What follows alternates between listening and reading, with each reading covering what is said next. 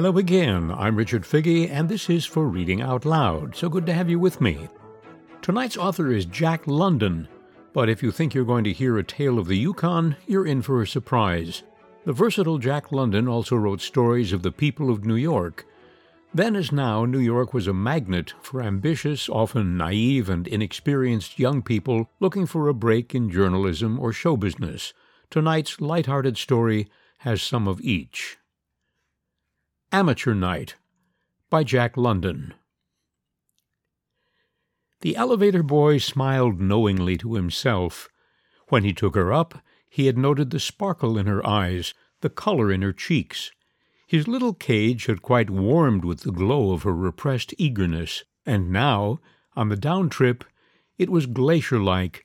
The sparkle and the color were gone. She was frowning, and what little he could see of her eyes was cold and steel gray. Oh, he knew the symptoms, he did. He was an observer, and he knew it, too, and some day, when he was big enough, he was going to be a reporter, sure. And in the meantime, he studied the procession of life as it streamed up and down 18 skyscraper floors in his elevator car. He slid the door open for her sympathetically, and watched her trip determinedly out into the street. There was a robustness in her carriage which came of the soil rather than of the city pavement, but it was a robustness in a finer than the wonted sense, a vigorous daintiness, it might be called, which gave an impression of virility with none of the womanly left out. It told of a heredity of seekers and fighters, of people that worked stoutly with head and hand, of ghosts that reached down out of the misty past and molded and made her to be a doer of things. But she was a little angry, and a great deal hurt. "I can guess what you would tell me," the editor had kindly but firmly interrupted her lengthy preamble in the long looked-forward-to interview just ended. "And you've told me enough," he had gone on, heartlessly, she was sure, as she went over the conversation in its freshness. "You have done no newspaper work. You are undrilled, undisciplined, unhammered into shape. You have received a high school education and possibly topped it off with normal school or college. You have stood well in English. Your friends have all told you how cleverly you write, how beautifully, and so forth and so forth. You think you can do newspaper work, and you want me to put you on. Well, I am sorry, but there are no openings. You know how crowded—" "But if there are no openings," she had interrupted in turn, "how did those who are in get in? How am I to show that I am eligible to get in?" "They made themselves indispensable," was the terse response. "Make yourself indispensable." "But how can I, if I do not get the chance?" "Make your chance." "But how?" she had insisted, at the same time privately deeming him a most unreasonable man. "How? That is your business, not mine," he said conclusively, rising in token that the interview was at an end. "I must inform you, my dear young lady, that there have been at least 18 other aspiring young ladies here this week, and that I have not the time to tell each and every one of them how. The function I perform on this paper is hardly that of an instructor in a school of journalism." She caught an outbound car, and ere she descended from it, she had conned the conversation over and over again. "But how?" she repeated to herself, as she climbed the 3 flights of stairs to the rooms where she and her sister batched. "But how?" And so she continued to put the interrogation, for the stubborn Scotch blood, though many times removed from Scotch soil, was still strong in her, and further, there was need that she should learn how. Her sister Letty and she had come up from an interior town to the city to make their way in the world. John Wyman was land poor. Disastrous business enterprises had burdened his acres and forced his 2 girls, Edna and Letty, into doing something for themselves. A year of school teaching and of night study of shorthand and typewriting had capitalized their city project and fitted them for the venture, which same venture was turning out anything but successful. The city seemed crowded with inexperienced stenographers and typewriters, and they had nothing but their own inexperience to offer. Edna's secret ambition had been journalism, but she had planned a clerical position first so that she might have time and space in which to determine where and on what line of journalism she would embark. But the clerical position had not been forthcoming, either for Letty or her, and day by day their little hoard dwindled, though the room rent remained normal, and the stove consumed coal with undiminished voracity, and it was a slim little hoard by now. "There's Max Irwin," Letty said, talking it over. "He's a journalist with a national reputation. Go and see him, Ed. He knows how, and he should be able to tell you how." "But I don't know him," Edna objected. "No more than you knew the editor you saw today." "Yes, but that's different. Not a bit different from the strange men and women you'll interview when you've learned how," Letty encouraged. "I hadn't looked at it in that light," Edna conceded. "After all, where's the difference between interviewing Mr. Max Irwin for some paper or interviewing Mr. Max Irwin for myself? It will be practice, too. I'll go and look him up in the directory. Letty, I know I can write if I get the chance," she announced decisively a moment later. "I just feel that I have the feel of it, if you know what I mean." And Letty knew and nodded. "I wonder what he is like?" she asked softly. "I'll make it my business to find out," Edna assured her, "and I'll let you know inside 48 hours. Letty clapped her hands. "Good! That's the newspaper spirit. Make it 24 hours, and you are perfect." "And I'm very sorry to trouble you," she concluded the statement of her case to Max Irwin, famous war correspondent and veteran journalist. "Not at all," he answered, with a deprecatory wave of the hand. "If you don't do your own talking, who's to do it for you? Now, I understand your predicament precisely. You want to get on the Intelligencer. You want to get in at once, and you have had no previous experience. In the first place, then, have you any pull? There are a dozen men in the city, a line from whom would be an open sesame.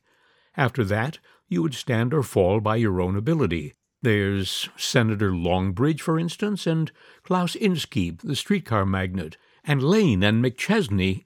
He paused, with voice suspended. "I'm sure I know none of them," she answered despondently. "It's not necessary. Do you know anyone that knows them, or anyone that knows anyone else that knows them?" Edna shook her head.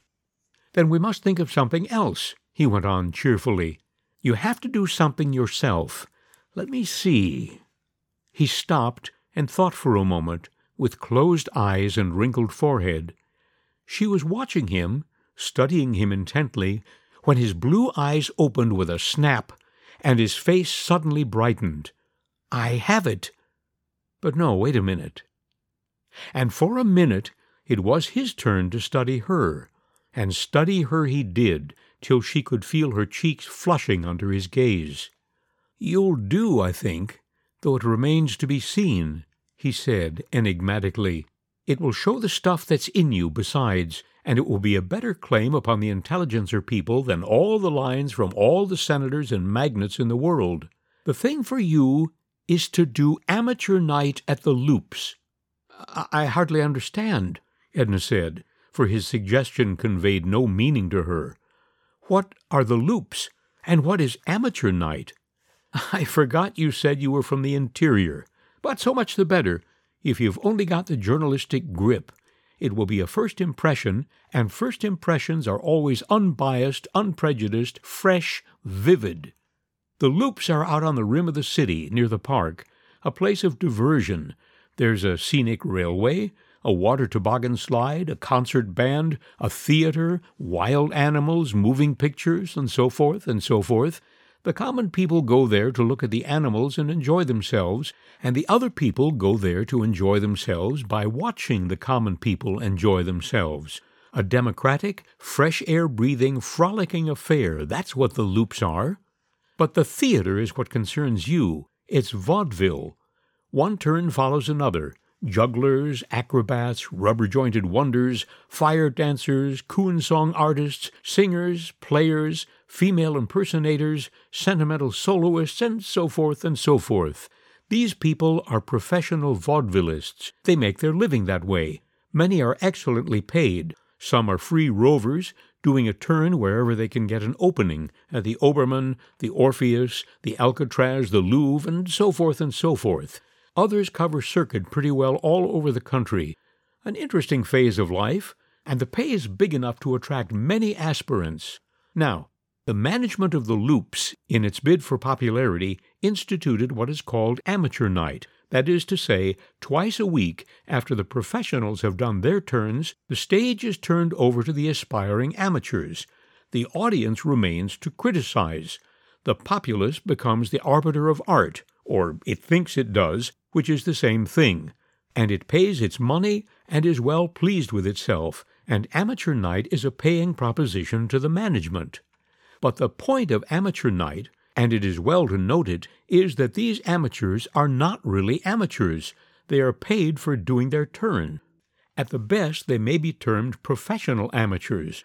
It stands to reason that the management could not get people to face a rampant audience for nothing, and on such occasions the audience certainly goes mad. It's great fun for the audience. But the thing for you to do, and it requires nerve, I assure you, is to go out, make arrangements for 2 turns, Wednesday and Saturday nights, I believe, do your 2 turns, and write it up for the Sunday Intelligencer. But, she quavered, and there was a suggestion of disappointment and tears in her voice. I see, he said kindly. You were expecting something else, something different, something better. We all do at first, but remember the Admiral of the Queen's Navee who swept the floor and polished up the handle on the big front door. You must face the drudgery of apprenticeship or quit right now. What do you say? The abruptness with which he demanded her decision startled her. As she faltered, she could see a shade of disappointment beginning to darken his face. In a way, it must be considered a test, he added encouragingly. A severe one, but so much the better. Now is the time. Are you game? I'll try, she said faintly, at the same time making a note of the directness, abruptness, and haste of these city men with whom she was coming in contact. Good! Why, when I started in, I had the dreariest, deadliest details imaginable, and after that, for a weary time, I did the police and divorce courts. But it all came well in the end and did me good. You are luckier in making your start with Sunday work. It is not particularly great. What of it? Do it. Show the stuff you're made of, and you'll get a call for better work, better class, and better pay. Now you go out this afternoon to the Loops and engage to do 2 turns. But what kind of turns can I do? Edna asked dubiously. Do? That's easy. Can you sing? Never mind, no need to sing. Screech, do anything. That's what you're paid for, to afford amusement, to give bad art for the populace to howl down. And when you do your turn, take someone along for chaperone. Be afraid of no one. Talk up. Move about among the amateurs waiting their turn. Pump them. Study them. Photograph them in your brain. Get the atmosphere, the color, strong color, lots of it. Dig right in with both hands and get the essence of it, the spirit, the significance. What does it mean? Find out what it means. That's what you're there for. That's what the readers of the Sunday Intelligencer want to know.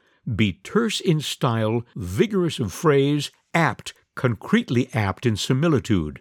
Avoid platitudes and commonplaces. Exercise selection. Seize upon things salient. Eliminate the rest, and you have pictures. Paint those pictures in words, and the Intelligencer will have you. Get hold of a few back numbers and study the Sunday Intelligencer feature story. Tell it all in the opening paragraph as advertisement of contents, and in the contents, tell it all over again. Then, put a snapper at the end, so if they're crowded for space, they can cut off your contents anywhere, reattach the snapper, and the story will still retain form. There. That's enough. Study the rest out for yourself. They both rose to their feet. Edna, quite carried away by his enthusiasm and his quick, jerky sentences, bristling with the things she wanted to know. And remember, Miss Wyman, if you're ambitious, that the aim and end of journalism is not the feature article. Avoid the rut. The feature is a trick. Master it, but don't let it master you. But master it you must, and if you can't learn to do a feature, well, you can never expect to do anything better. In short, put your whole self into it, and yet, outside of it, above it, remain yourself, if you follow me. And now, good luck to you." They had reached the door and were shaking hands.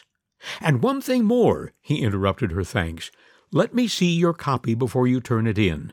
I may be able to put you straight here and there."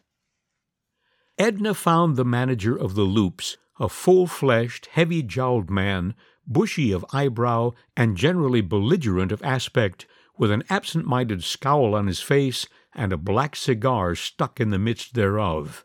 Symes was his name, she had learned, Ernest Symes. "What's your turn?" he demanded, ere half her brief application had left her lips. "Sentimental soloist, soprano," she answered promptly, remembering Irwin's device to talk up. "What's your name?"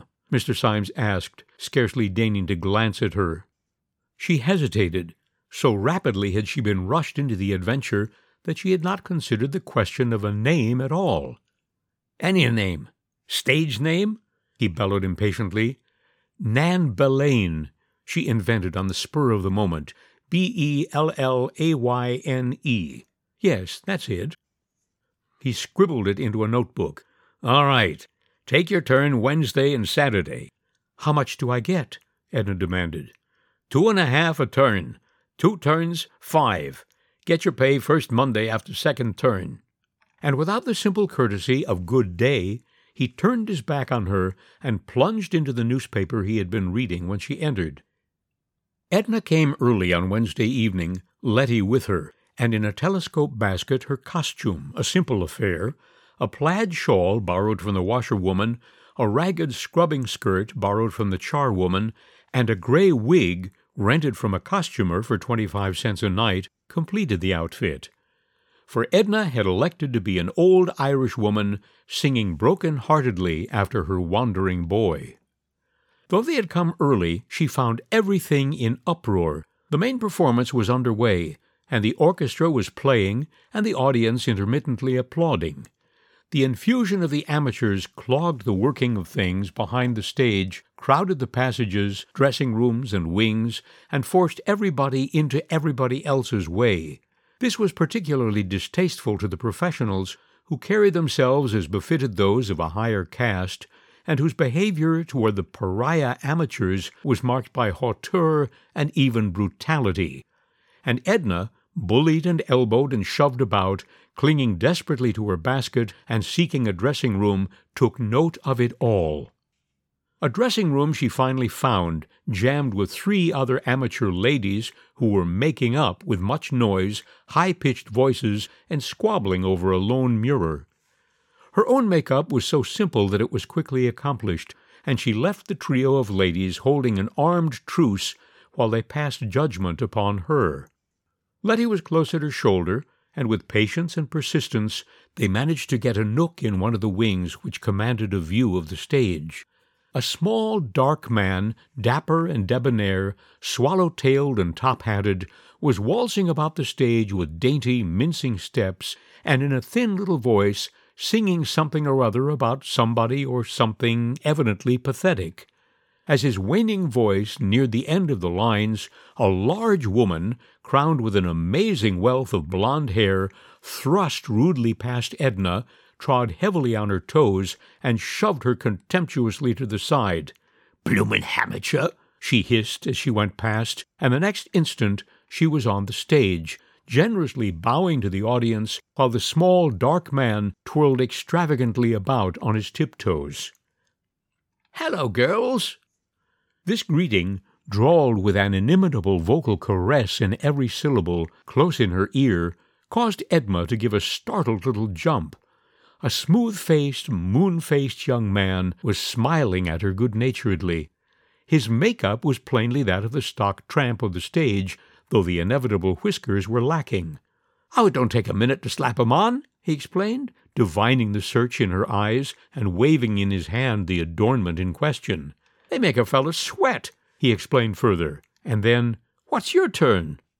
"Soprano. Sentimental," she answered, trying to be offhand and at ease. "What are you doing it for?" he demanded directly.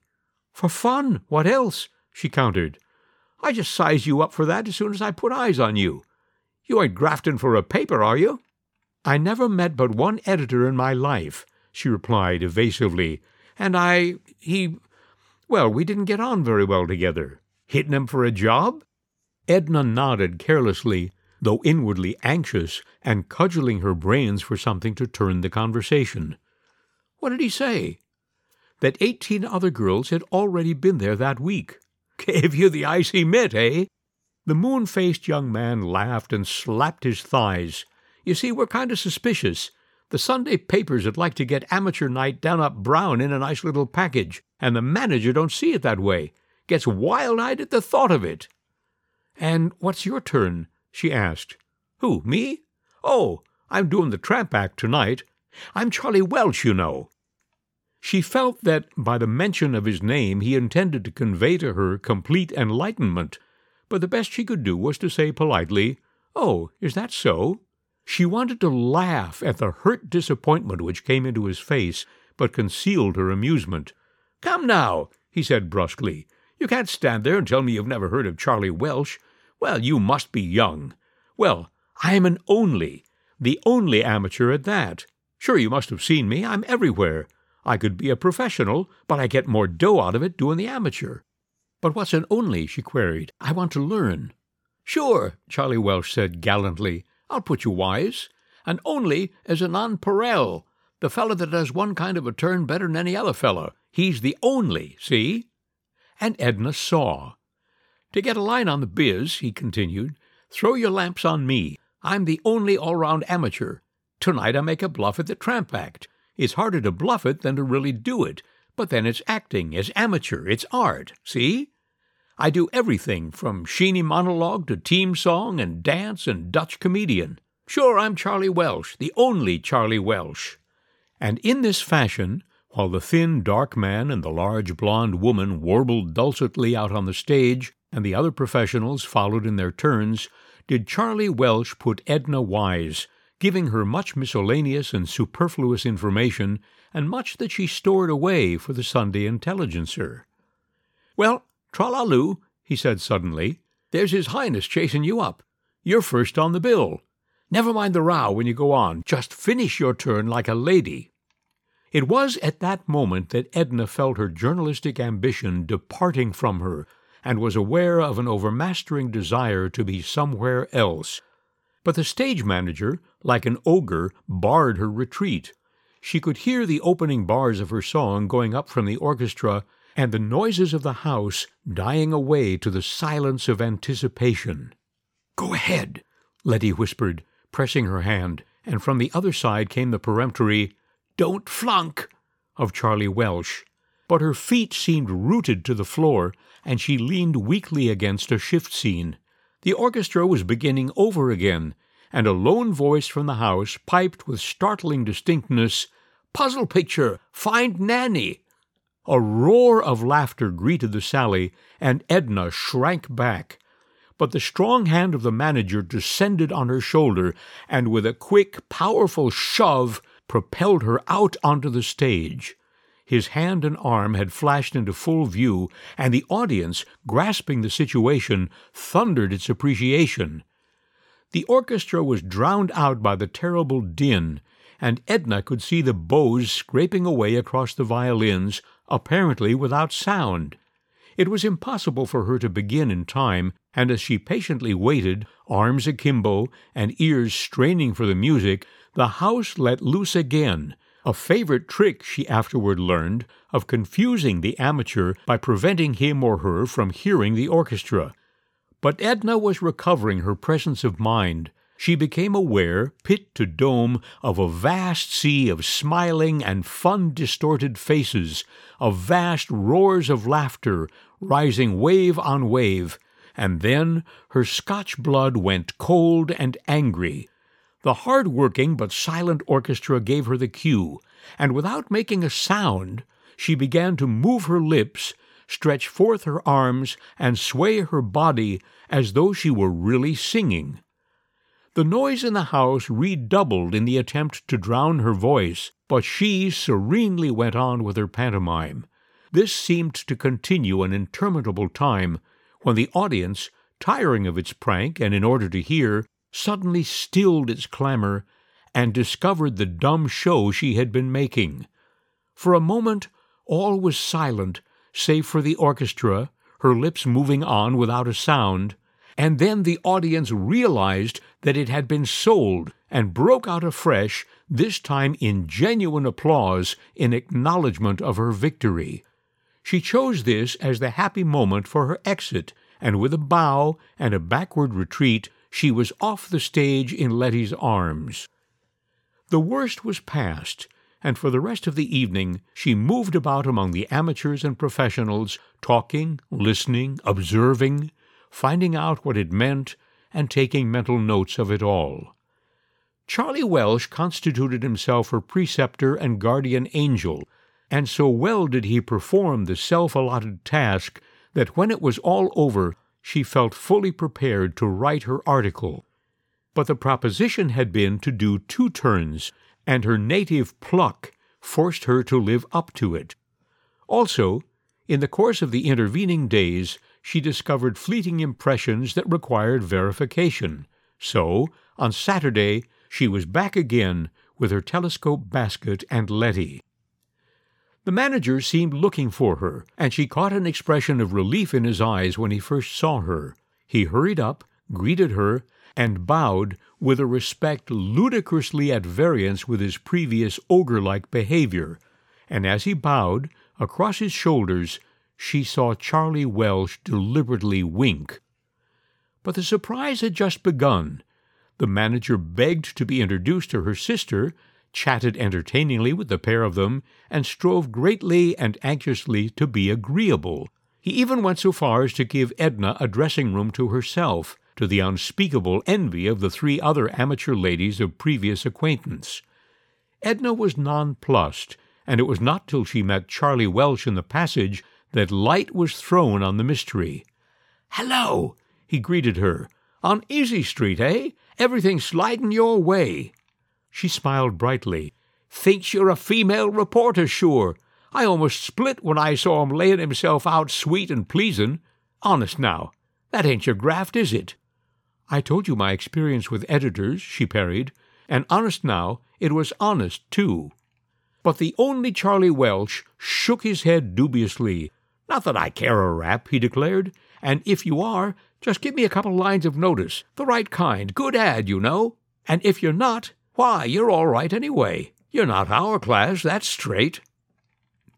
After her turn, which she did this time with the nerve of an old campaigner, the manager returned to the charge, and after saying nice things and being generally nice himself, he came to the point. "You'll treat us well, I hope," he said insinuatingly. "Do the right thing by us and all that." "Oh," she answered innocently, "you couldn't persuade me to do another turn. I know I seem to take, and that you'd like to have me, but I really can't." "You know what I mean," he said, with a touch of his old bulldozing manner. "No, I really won't," she persisted. "Vaudeville's too wearing on the nerves, my nerves at any rate." Whereat he looked puzzled and doubtful, and forbore to press the point further. But on Monday morning, when she came to his office to get her pay for the 2 turns, it was he who puzzled her. "You surely must have mistaken me," he lied glibly. "I remember saying something about paying your car fare. We always do this, you know, but we never pay amateurs. That would take the life and sparkle out of the whole thing. No, Charlie Welsh was stringing you. He gets paid nothing for his turns. No amateur gets paid. The idea is ridiculous. However, here's 50 cents. It will pay your sister's car fare also. And," very suavely, "speaking for the Loops, permit me to thank you for the kind and successful contribution of your services." That afternoon, true to her promise to Max Irwin, she placed her typewritten copy into his hands, and while he ran over it, he nodded his head from time to time and maintained a running fire of commendatory remarks. "Good. That's it. That's the stuff. Psychology's all right. The very idea. You've caught it. Excellent. Missed it a bit here, but it'll go. That's vigorous, strong, vivid. Pictures. Excellent, most excellent. And when he had run down to the bottom of the last page, holding out his hand, "My dear Miss Wyman, I congratulate you. I must say you have exceeded my expectations, which, to say the least, were large. You are a journalist, a natural journalist. You've got the grip, and you're sure to get on. The Intelligencer will take it, without doubt, and take you, too. They'll have to take you. If they don't, some of the other papers will get you." "But what's this?" he queried, the next instant, his face going serious. "You've said nothing about receiving the pay for your turns, and that's one of the points of the feature. I expressly mentioned it, if you'll remember." "It will never do," he said, shaking his head ominously when she had explained. "You simply must collect that money somehow. Let me see. Let me think a moment." "Never mind, Mr. Irwin," she said. "I've bothered you enough. Let me use your phone, please, and I'll try Mr. Ernest Symes again." He vacated his chair by the desk, and Edna took down the receiver. "Charlie Welsh is sick," she began, when the connection had been made. "What? No, I'm not Charlie Welsh. Charlie Welsh is sick, and his sister wants to know if she can come out this afternoon and draw his pay for him." "Tell Charlie Welsh's sister that Charlie Welsh was out this morning and drew his own pay," came back the manager's familiar tones, crisp with asperity. "All right," Edna went on. "And now Nan Boleyn wants to know if she and her sister can come out this afternoon and draw Nan Boleyn's pay." "What did he say? What did he say?" Max Irwin cried excitedly as she hung up. "That Nan Boleyn was too much for him, and that she and her sister could come out and get her pay and the freedom of the loops to boot. One more thing," he interrupted her thanks at the door as on her previous visit. "Now that you've shown the stuff you're made of, I should esteem it a privilege to give you a line myself to the Intelligencer people."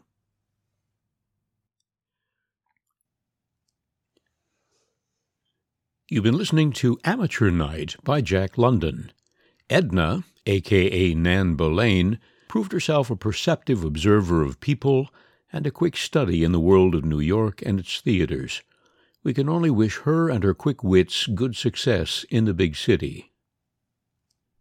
Before saying good night, I want to share with you a letter written by Fra Giovanni Giocondo. He was a Renaissance pioneer, accomplished as an architect, engineer, archaeologist, classical scholar, and Franciscan friar. He is warmly remembered for this assuring letter to Countess Aladja Aldobrandeschi on Christmas Eve, 1513. I salute you. I am your friend, and my love for you goes deep. There is nothing I can give you which you have not, but there is much, very much, that, while I cannot give it, you can take. No heaven can come to us unless our hearts find rest in it today. Take heaven. No peace lies in the future which is not hidden in this present little instant. Take peace. The gloom of the world is but a shadow. Behind it, yet within your reach, is joy. There is radiance and glory in darkness, could we but see. And to see, we have only to look. I beseech you to look. Life is so generous a giver, but we, judging its gifts by their covering, cast them away as ugly or heavy or hard. Remove the covering, and you will find beneath it a living splendor, woven of love by wisdom with power. Welcome it, grasp it, and you touch the angel's hand that brings it to you. Everything we call a trial, a sorrow, or a duty, believe me, that angel's hand is there. The gift is there, and the wonder of an overshadowing presence. Your joys, too, be not content with them as joys. They, too, conceal diviner gifts. Life is so full of meaning and purpose, so full of beauty beneath its covering, that you will find earth but cloaks your heaven. Courage, then, to claim it. That is all. but courage you have, and the knowledge that we are pilgrims together, wending through unknown country home. I'm Richard Figge, and this has been For Reading Out Loud. I hope you'll join me again next week. In the meantime, be well, be happy, stay safe. I wish you joy and peace in the new year. All the best.